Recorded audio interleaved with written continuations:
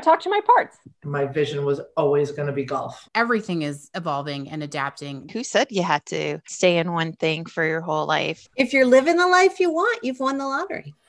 Hi, I'm Laura. Hi, I'm Sarah. And I'm Kim. This is Nikki. And I'm Louise.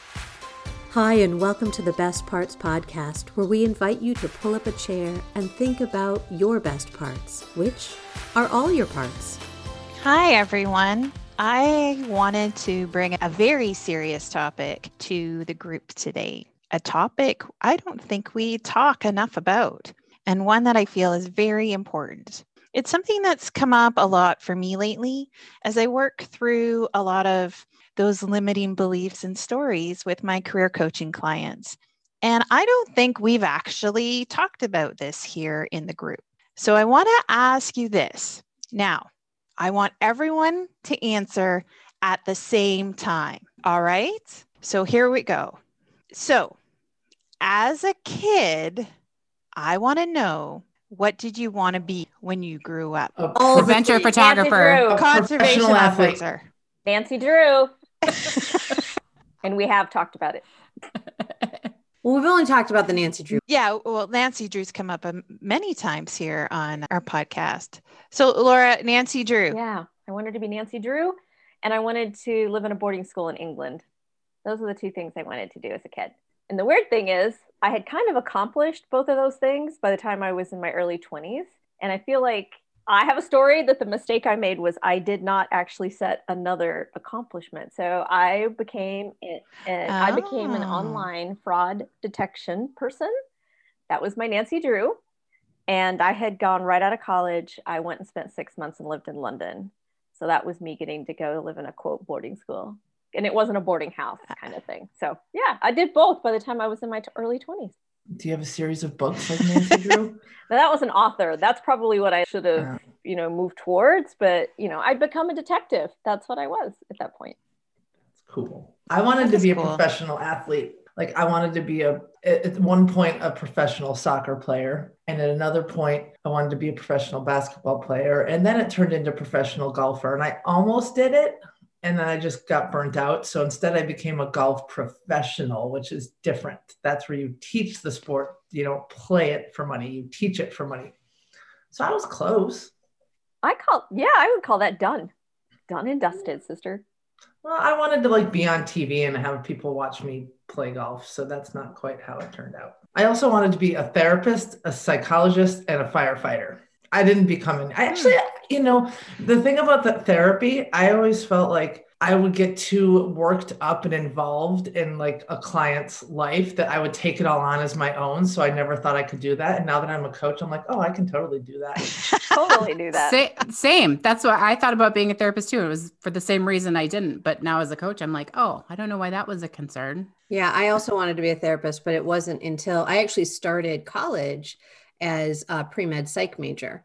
And I wanted to go the medical route as well as be a therapist. And I got scared away by people who were in the business, and I allowed myself to drift off course. But when I was little, it was the same as now. I wanted to do all the things. I didn't want to be pigeonholed into one thing. And when I think about it, it's like all those things that I enjoyed doing, being in the theater, cooking, hairdressing. In high school and then now again during the pandemic have become a hairdresser. So all the different things. I wanted to be a teacher. I wanted to help people. I wanted to work with children. I never had one thing, and I still am kind of like that. I could just almost exactly echo Kim's, because I wanted to be a teacher. I wanted to be an actor. I wanted to be a tap dancer. I wanted to be an adventure photographer. I wanted to just get to travel the world and do things and see things and meet people. And there was a wide variety of things. And sometimes, when you're playing and doing stuff as a kid, I would do all of them at the same time. I would be a tap dancing actor teacher in... Oh, yeah. As I was playing with other kids. So I was like, let's just do all of them. Sweet. Yeah. And they would do what they wanted to do, 10 different things. I found that when I started babysitting, when I was a little bit older, I would bring all those things, all that imaginary play in with those kids. And so I became the favorite babysitter because I would bring in the tap dancing, restaurant owner, teacher, it would all happen at the same time. There was some time where there was roller skates in the middle of when we were playing school. Whatever. It all happened at the same time. I just think that's why my niece loved me, is because she'd say, make up another song. And so I'd be teaching her the alphabet. We'd be making up a different song and we'd be dancing around. So It's just a lot of practice. So much fun. I had to call my mom. And I was like, Mom, what did I want to be when I was a kid? I have no idea. I don't remember being attracted to one profession or a thing. I was like, what did I say? And my mom was like, I don't think I ever asked you. Okay. Well, what was it? She's like, it just, all of those things that you like to do, I just thought you would keep doing them. And one of the things, growing up as a kid, I was always part of the outdoors, always camping, fishing, being out with my dad and doing all of those things. And my mom was like, I just thought you would just go into your environmental conservationism. And that's what I did. That's what I went to school for. Because I was out to save the world. Well, saving the world in a different way, but that was just something that it almost felt like a snowball, just something that just kept growing with me as I grew. And I was able to launch into, at least education-wise, something that fit. Now, life gets busy and things happen. But I wanted to bring this question to the group because I think it's so interesting that sometimes we lose our way and we're like, I don't know, especially in our jobs and in those roles that we become so attached to. We're like, well, I'm not where I wanted to be. But yet when we think about it, I think we are in a way. We just look at it differently. So yeah, I'm not a conservation officer, or I didn't join Greenpeace to save the world, but I am in a very connected and helping profession. And so that fire inside me has still stayed. And I think it's interesting to touch back on that. I was just thinking, as you all were talking about your cool childhoods that I think I wish I was a part of, because I wanted to have roller skates with my babysitter. That sounds fun. But I always knew when I started playing golf at this age of 8 or 9, that was my vision was always going to be golf. Golf was my future. I always thought it was going to be professional playing, but I knew that golf was a part of my life no matter what. And so that's really what it's become. Is I was a golf professional at a course and now a golf coach. And then I think about my sister. My sister wanted to be a teacher from a young age, and she's been a teacher for 25 years. And so I feel like we both kind of had this thing we wanted, and we've just stayed the course. And it fits. Even with going from a golf coach to doing life coaching, it's still, I don't know. I feel like I'm on that same path too, that I always thought I would be. So I feel fortunate, I suppose. I always wanted that. I always wanted that one place of passion in my life where it was this is the thing. This is what lights me up. And part of me feels like that's why I was attracted to the arts, because things change. And especially in theater, which is what I have my undergrad in, you do get to change those roles. You do get to embody somebody else for a little while. And I just kept reinventing myself as I got older. And now I've found that that's actually my passion, is continuing to find the things that I'm interested in that moment. And yet there's still part of me that's like, man, it would be so much easier if there was just that thing that since I was a kid, I wanted to do. And since I was a kid, I guess what I wanted to do was just fully experience the human experience. That's what I'm landing on anyway.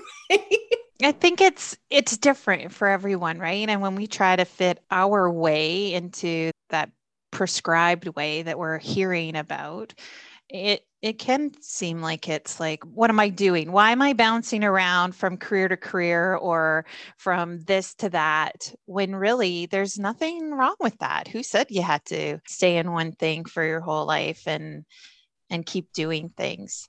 So what about where we are now and where you see yourself heading?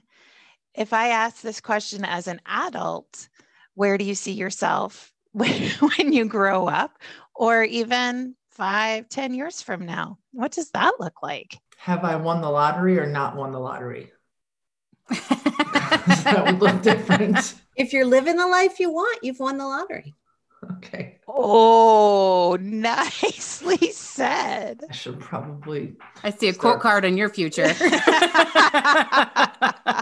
I mean, I get it. Money is, it does have something to do with it. But to me, I think I've also landed on my feet of saying that if I'm doing what I love, then I've won the lottery. Yes, I agree. But also, I would love to have a lot of money. I don't disagree with that part either. I think, okay, so I'm going to answer the original question of where do you want to be in the next 5 years when you grow up?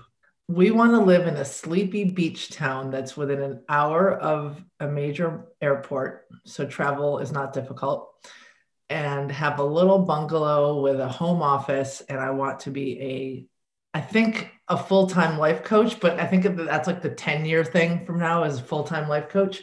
And I want to run 3-day women's seminars. I think I've told all of you this before. I want to run 3-day women's seminars for women, people who identify as women who work in male-dominated fields. And I want to teach them life skills and how to play golf and to help better their career. So I had just imagined doing retreats all the time and living in some awesome little beach town where I can learn how to surf and walk the dog on the beach. That's where I want to be. I've obviously thought about it. That was definitely not off the cuff. No, I've thought about this a lot. It was beautiful. You got to know where you want to go, because That's if not, which direction do you head? Oh, gosh, that's an interesting question. I also have a 5 or 10-year plan of what I want to be when I grow up. But you know what? Honestly, right now, it seems murky. I feel like I'm a magic 8 ball. The answer is murky. Yeah, it's funny. I literally don't know how to answer the question at the moment. And I think that's okay, right? I mean, maybe it's changing. You know, something I want to go back to something that Kim said, wishing that she had a one particular thing. I think that this is something, and actually I'm curious with all of you, because I tried this with my clients. Do you find value in having them unpack what it is they want it to be and see if they can incorporate some of that into their lives? So if they wanted to be an artist, do you have them see that that doesn't mean that they have to quit their job and become an artist 24/7, and instead have them start incorporating more artistic things into their daily lives, like a hobby? Well, I find usually it's not the thing that we get attached to, it's the feeling the thing brings to us. So I do work with some creatives that are like, I just can't possibly do this thing, right? Write a book, be an artist to make a living. So I need to find something else to make a living at. And it's like, well, but being creative just appears in so many places in your life. What is it about being a creative or being an author or being an artist that you really, what does it bring to you? And how does that transform itself into other places in your life? And you can be creative in many, many ways. It's the act of creation sometimes is what you're looking for. So how do you incorporate that piece of it into your career, into your job? Getting connected with those feelings that it brings up, I think that's a key to bringing that forward. And that's kind of why I brought this question up to the group today, was that feeling that we had, that thing that we thought we wanted to do is usually a feeling that it brings to us. And we've carried that through. That's a thread that I don't think breaks in our lives. And finding that thread as a kid and where we are now and where we want to go, I think that's really important. Well, and even to find play within that, because as a kid, we were talking about role playing as teachers and this kind of stuff. And so particularly within creativity, sometimes if it is your job, you lose that sense of play in there. Whereas if it's just for fun, if nobody's going to see it, if you're doing it just for you, you can bring that lightheartedness in. And if it's feeling hard, you can find another way to approach it. Maybe if painting isn't working, maybe it is time to try writing or tap dancing or doing something different where you get to find that lightheartedness in there, because it doesn't always have to be about work or the work. It can be about rediscovering what you enjoy there and growing from that. I think that's a good point, Nikki. I talk a lot to my clients. A lot of what they're after is the play, the fun, the joy. And I try to work with them to find out how can they bring that back into their lives. Yeah, I am blessed that I had, at 39 years old, I had our daughter, and she is interested in all the things as well. So I get to re-experience that with her. And it's a constant reminder to me. I've always been playful. That's always been part of my life. That's a lot of how I describe myself. And when I get focused on something, it's really easy for me to lose that sense of playfulness. It's like, okay, this is what I need to do. And I need to get really serious. And I kind of put on that facade of, I need to get it done. And I know that I took that facade into probably all of my workplaces. As an employee, I showed up to do the job. I didn't show up as me. And as I'm more experiencing what it's like to be me around the clock, I find leaning into play being so much easier. And I agree. It's that feeling, right? It makes that feeling more accessible. And I think that that's what I was going for as a kid. Was I just was following my whim. If I wanted to open a restaurant one day and teach another day, it didn't matter. And that is the feeling that I'm having in my life right now, is I do get to welcome all these different parts of me in. It makes me a little bonkers sometimes, but in the end, I'm also much more fulfilled. And I find I do like, I do get kind of angry when people ask our daughter what she wants to be when she grows up. Like, what is it that you want to do? What do you want to do? And I get really angry because it's like, stop trying to put her in that hole. And we all have different parts of ourselves. And so she's 10, give her some space. Well, and that play really injects that ease in there. Like you said, when that facade is on, that creates a lot of tension, not just in your body, but also in your mind, because you have to be serious and you have to like tamp down part of yourself. And so to be able to be in that space of play or lightheartedness or experimentation brings an ease where you can lean into that clarity. You can lean into your true yes and your true no, and you can really find your way through whatever it is you're doing a lot easier, as opposed to, okay, how will this make everybody else happy? How can I do this for everything outside of myself, instead of what feels good, what is exciting, what is lighting me up? Gosh, I'd love to have a deep conversation on imposter syndrome, because that's all my mind is spinning. Anytime. I like the thought process of the feeling you had when you were a kid, because I never really thought about that. And I realized that when I was a kid, I just always wanted to help people and be like a leader. If we were playing basketball, I was the little tomboy, as they would call it. And I would go play with all two-hand touch football and basketball with all the boys down the street while the girls were inside doing whatever. I was always the one that would take charge and be like, you're on this team and you're on that team and here's the goal line and here's what we're doing. And what? I know that's shocking. But now I'm like, oh, okay, well, that's kind of what I've brought into my life. I've never found myself to be a super creative person. When I think of creative, I think of the arts and what Kim's saying. I don't know. But I'm writing a book right now, and I realize the book is about helping people. So it all just kind of fell in line. I have to challenge this belief, Sarah. You're the one that does all of our social media. I never thought of myself as creative like that, but I guess I am. Oh my Lord, you're like putting out a newsletter and your own social media, and you did our website and your website. thebestpartspodcast.com. Well, and it's funny because what is creativity? This is, again, this could be a whole other episode, is what is creativity? Because I see you as a very creative person. Sarah, you showed up to our gathering in braids and a hat that, what was it? Dachshund through the snow? Dachshund through the snow. It had a bell and everything. Yes. And it had a bell. To me, that is very creative. So I think it just depends on how you define that for yourself, to say that's not me or that's me, because I see you as very creative, but it doesn't matter what I think. It matters what you think. I love this therapy session. Thanks, everyone. Well, it's so interesting to me.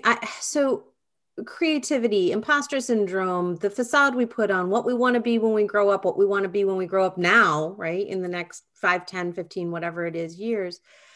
It fascinates me to think about the ways we second guess what it is we want. So I'm curious if anybody wants to speak into that in particular, in terms of whether it was something that you wanted as a kid or something you want now, creativity or otherwise. Is there a roadblock that you regularly put in your way? Perfectionism. Yes. Yes, and always. And Perfectionism is. And so how do you work around it or through it? I'm just going to speak to something because I just brought it up. I've had this book sitting on my computer for a year, and it's the fear of putting it out there and it not being good enough. Thanks, Mom. It's that. It's like what if I put it out there and it doesn't sell? What if? Like, and we've said this before, the what ifs go both ways. What if it's a New York Times bestseller? But I go down the path of what if it's not good? And so to work through it is I finally just took a jump and I reached out to someone, and I actually have a coaching session next week with a writing coach to figure out how the hell am I going to get this book at least pushed towards publishing. But I think it's just, you have to decide, and we talked about this a lot in season 1, you have to take the first step. And that's how I work through that. And the next step, and the next step, and the next step. Yeah, action, like I think I said in the first season, action is magic. Actually taking that step is the critical thing. I have a lot of inner critics. Sounds like everybody has a lot of inner critics. It's got to be perfect. It's not good enough. People, what happens if it fails? I work with them to try to understand what's driving their concern with my inner critics. You asked me what I do. So that's what I do, is I try to understand what their fears and concerns are, and then let them know, it'll be okay. We'll figure it out as we go. So I talk to my parts. Are you shocked? That's crazy. I've never Second time I get to do that. Do you have parts? I did this interesting activity when I started my business, and that was like that perfect day activity where it's like, okay, so if I saw myself, my future Louise, how does the perfect day go? What does she do at work? What does she do at play? Who's in her life? And so I wrote this out and kind of had a vision of what this future life would look like. And earlier this year, I reread that perfect day that I had written out, and I found it really surprising that although it didn't seem like I was any closer to that perfect day, I was really, really close. And it was so interesting that even though life didn't kind of play out in the last year how I expected it to, when I looked at all of those things that I wanted to fill my day, when I looked at who the people were, it's like maybe I got some of the names wrong, but I still had beautiful people in my life. And maybe I got a few of the details wrong, but when I looked at the core, when I looked at the feeling, like what is that feeling that I want every day when I wake up, I had it. And I was like, holy shit, like that, I'm doing really well. And it was just that action, that having a look at maybe it's not these tightly held outcomes that really push us along, but when we can see where we're headed and that feeling that we want in our lives and how that really works, it was so revealing to me. I am on the right path. I am doing all that stuff. I'm not so far away from where I want to be. That was very motivating. I felt very connected. That's one of those days where it goes from a 3 or a 4 up to a 5 or a 6. Yeah, absolutely. Right? Yeah. That's awesome. Well, and those beautiful people's names changed to Kim and Sarah and Nikki and Laura instead of who those other people were. Right? There are other people. Yeah. Move over, other people. There's other people in your life? What? You upsold.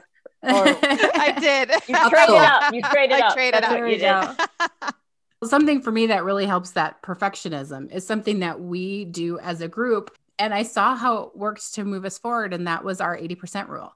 We have to feel like it's 80% ready to get out there, because otherwise we would probably still be having meetings and not be doing anything because we were trying to be perfect, or I was trying to be perfect anyway. I guess I won't speak for everyone, but in previously, and still creeps in once in a while, is I want it perfect. I want to get it done. I want to put it out there, and I don't want to think about it again. But that's not real, because everything that I'm putting out there is things that are evolving and changing and adapting as I grow, as my business grows, as my clients grow even.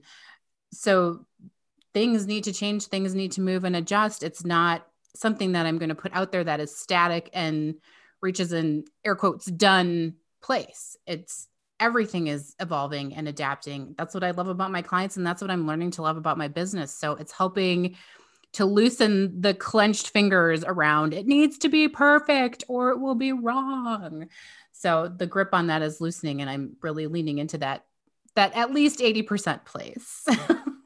Well, I feel like we are 80% complete here on this episode. So I think it's time to wrap things up. I want to thank everyone for taking a little trip down memory lane, but really kind of grabbing a hold of those threads that we want to weave through the rest of our lives. Thank you so much for listening. Thank you, Kim, Laura, Sarah, and Nikki, for sharing today. We love you, and all the parts are the best parts. Take care. Thank you for listening to another episode of the Best Parts Podcast.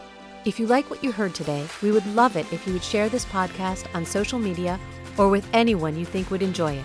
After all, sharing is caring. And be sure to leave us a review on iTunes, Stitcher, or wherever you listen to podcasts, as it helps others find us. If you'd like to connect with us, you can find us on Instagram at The Best Parts Podcast, or visit our website at thebestpartspodcast.com.